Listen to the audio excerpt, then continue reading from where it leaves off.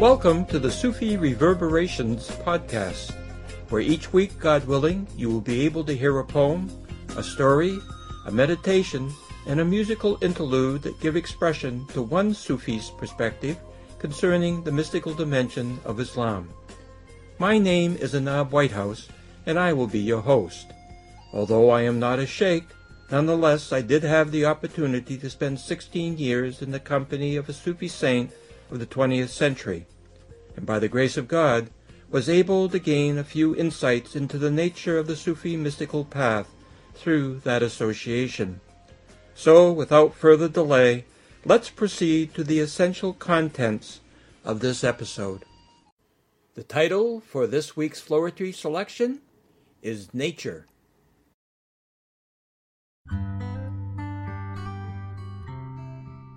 Last night the moon was quite bright, full of late spring wonder that looms larger than life along the horizon, so near yet so far.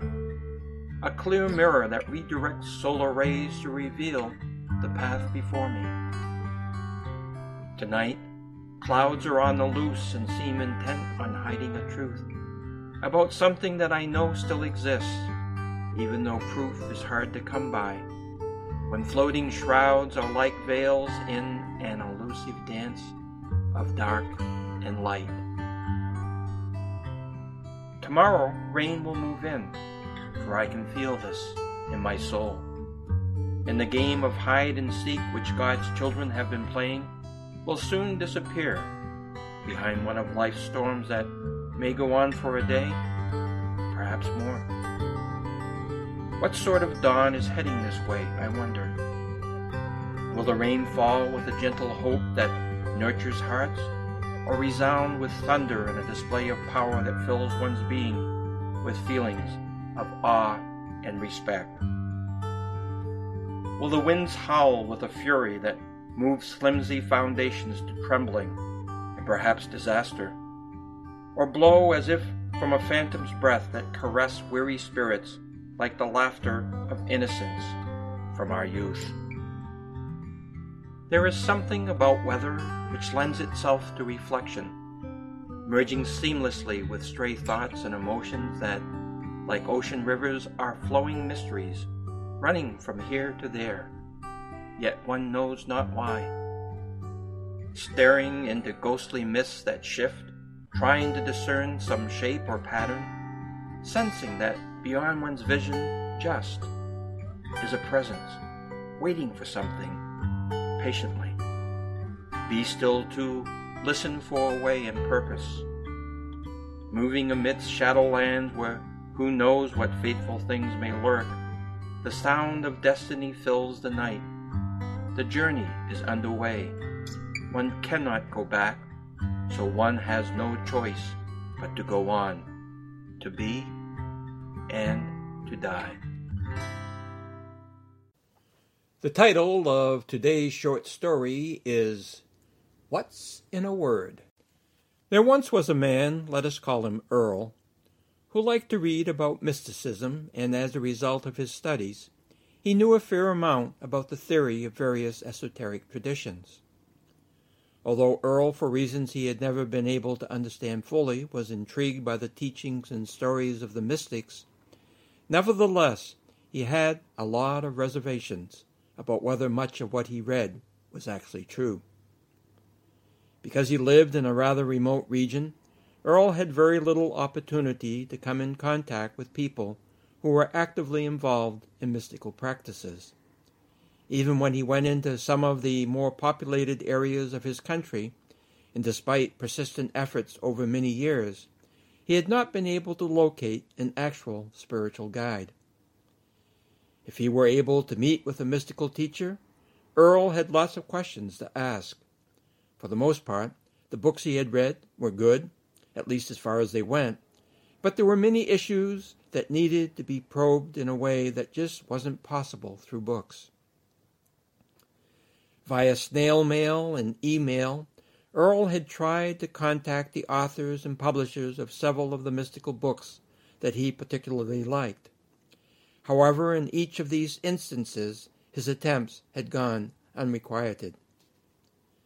He was beginning to suspect that perhaps the reason why his efforts had gone nowhere was because, in fact, there really was nowhere to go.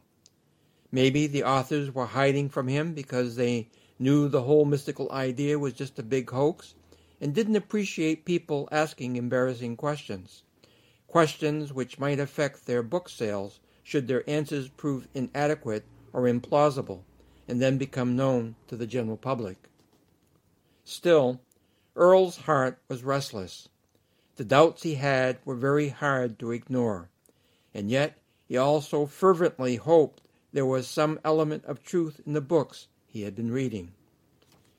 During one of his vacation periods, Earl had decided to visit a famous resort along the west coast of his country.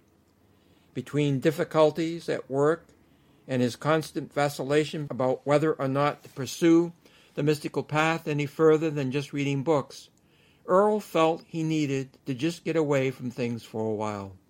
And since he always had wanted to visit this specific resort area, he thought he would try to accomplish several goals at the same time.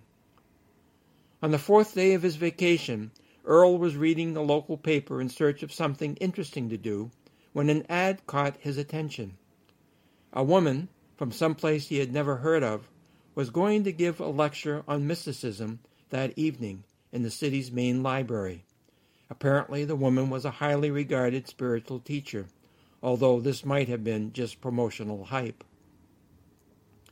Because there was going to be a question and answer session following the talk, Earl believed the event was tailor-made for his needs.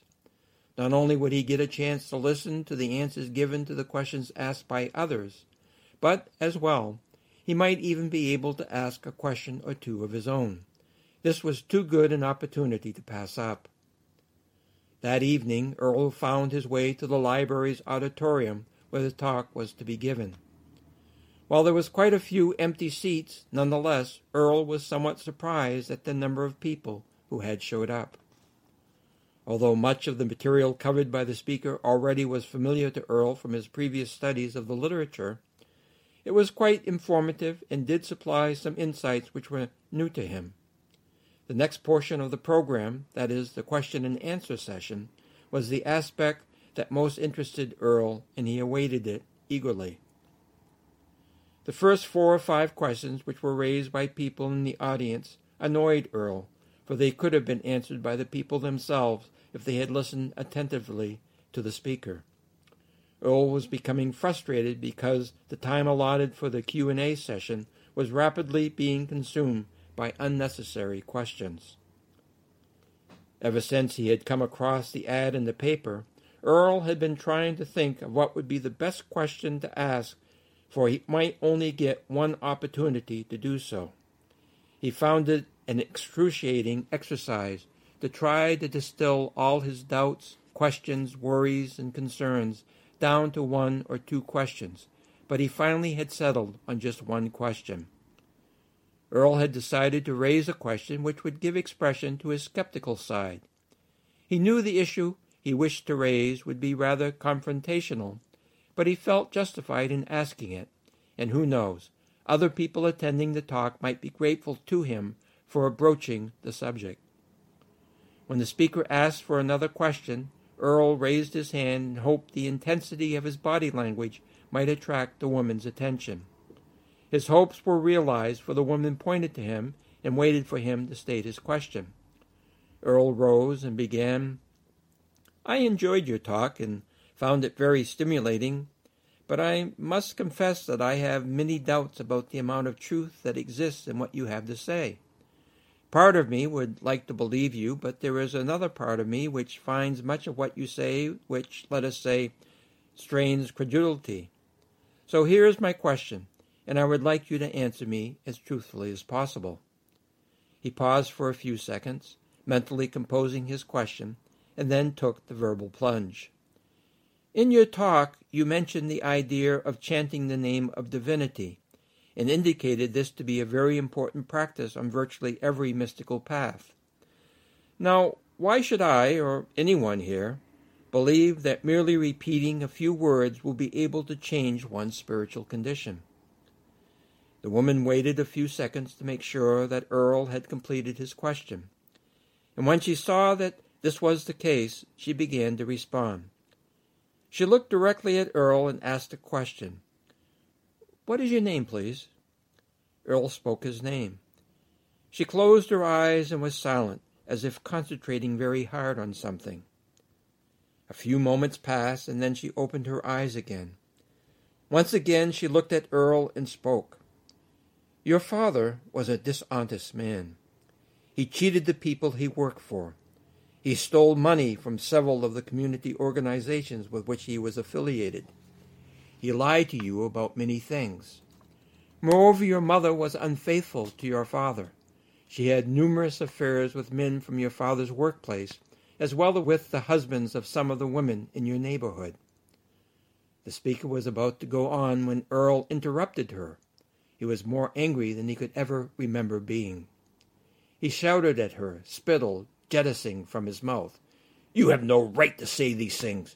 You don't even know my parents. You've never met them. I demand an apology from you. I really don't know who you think you are, but I have never been so hurt in all my life. I hope to come here tonight and have enlightenment, and I have become now. I know that you and your kind lady are nothing but con artists."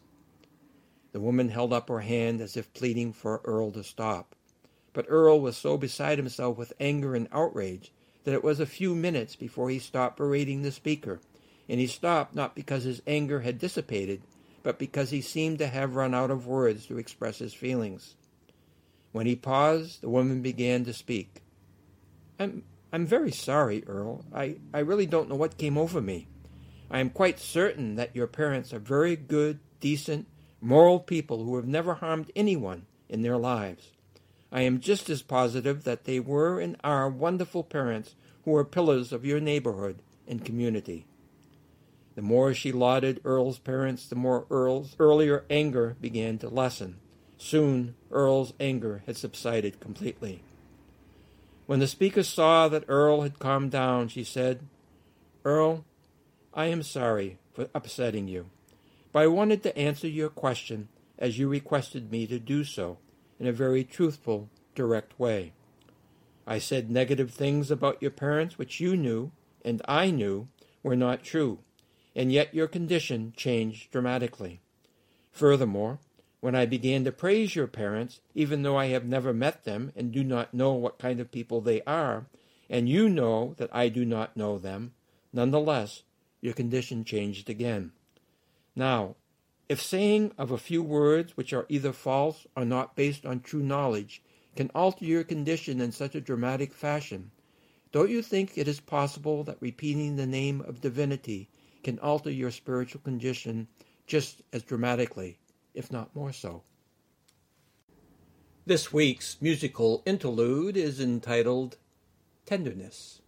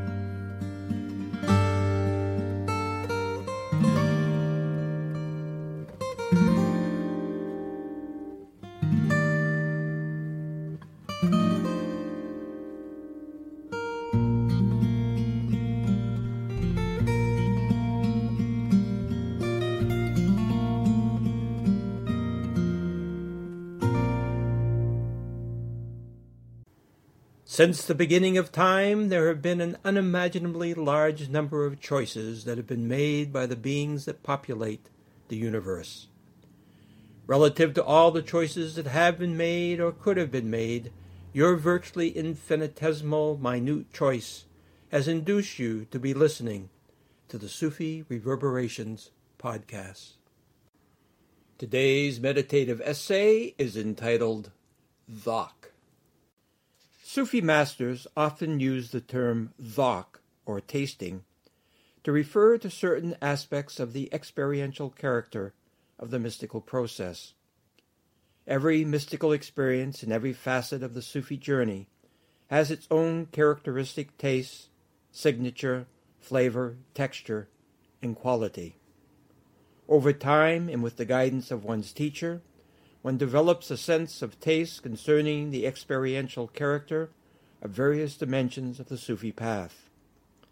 Eventually, God willing, one acquires some degree of facility in identifying and differentiating the phenomenological taste properties of various states, stages, stations, conditions, and so on. For example, the dream state has a certain quality or experiential taste to it. One who has dreamed has a sense of some of the differences between the dream state and the waking state. One may not be able to articulate what some of these differences are. Nonetheless, the phenomenological or experiential qualities of the dream state are, for the most part, capable of being distinguished from the experiential qualities of the waking state. Generally speaking, we recognize these states for what they are when we undergo them. Of course, just as one can be confused or uncertain about the actual character of some physical sensation, so too sometimes we may experience confusion or uncertainty concerning the nature of a given event and how to categorize it. For instance, many of us have had experiences, both waking and dreaming, when we, at least for a time, were not sure whether we were awake or dreaming. The reason for the uncertainty may be that the phenomenological character of a given experience may manifest a mixture of qualities. Some of the features of the experience normally may be associated with the dream state. Other facets of the event normally may be linked with the waking state. The experience has a strange taste about it. For most of us, the aforementioned strange admixture of dreaming and waking are relatively infrequent. In a sense, they are the exceptions which prove the rule. This is the case since, despite our uncertainty about what to make of such an experience, in other words, was it a dream state or a waking state, nevertheless, the strangeness of the experience itself has a phenomenological quality or taste to it we probably would recognize in the future should it happen again. The dream state has a certain taste to it. The waking state has a certain taste to it. The different events of the world have certain experiential qualities or tastes to them. Thus, an athletic contest has certain phenomenological properties which give expression to one kind of taste. On the other hand, a musical rehearsal tends, for the most part, to manifest a different set of experiential qualities or tastes. The realm of work has still other characteristic phenomenological qualities. The states of the ego have certain signature tastes associated with them. For example, a striving to be accepted by others has one kind of taste signature, and the condition of selfishness has another set of experiential taste qualities. Emotions have characteristic phenomenological properties or tastes, which generally allow various emotional experiences to be distinguished one from another. Anger is one kind of taste, and greed has a different sort of phenomenology to it. The angelic realm offers the possibility of a variety of experiential qualities or tastes. This is also the case with respect to satanic forces. The true self has a unique and infinite set of signature tastes. The dance with divinity is a dance unlike any other, but one can learn to recognize the presence of divinity in one's life through developing an appropriate sense of taste. The false self has a seemingly endless capacity for disguising itself, yet all of this deceit shares certain characteristic taste qualities which permit the person of insight to detect the presence of the false self, despite its changeling tendencies. According to Sufi masters, there are countless realms, universes, and worlds. Each of these give expression to a spectrum of properties which, under appropriate circumstances, can help give rise to infinite varieties of experiential taste. Our capacity for experiential tasting far exceeds the capabilities of language or the rational mind to conceptually describe those experiences. Many, perhaps most, experiences cannot be articulated with any degree of precision because we don't have the concepts or words to give linguistic intelligibility to those events. Moreover, inventing new words and conceptual categories might not resolve the problem. Sufi masters, for example, indicate the vast majority of the Sufi path is totally beyond the reach of language and rational concepts. In other words, the experiential tastes generated through the mystical journey have dimensions inherent in them which thoroughly resist linguistic and rational analysis.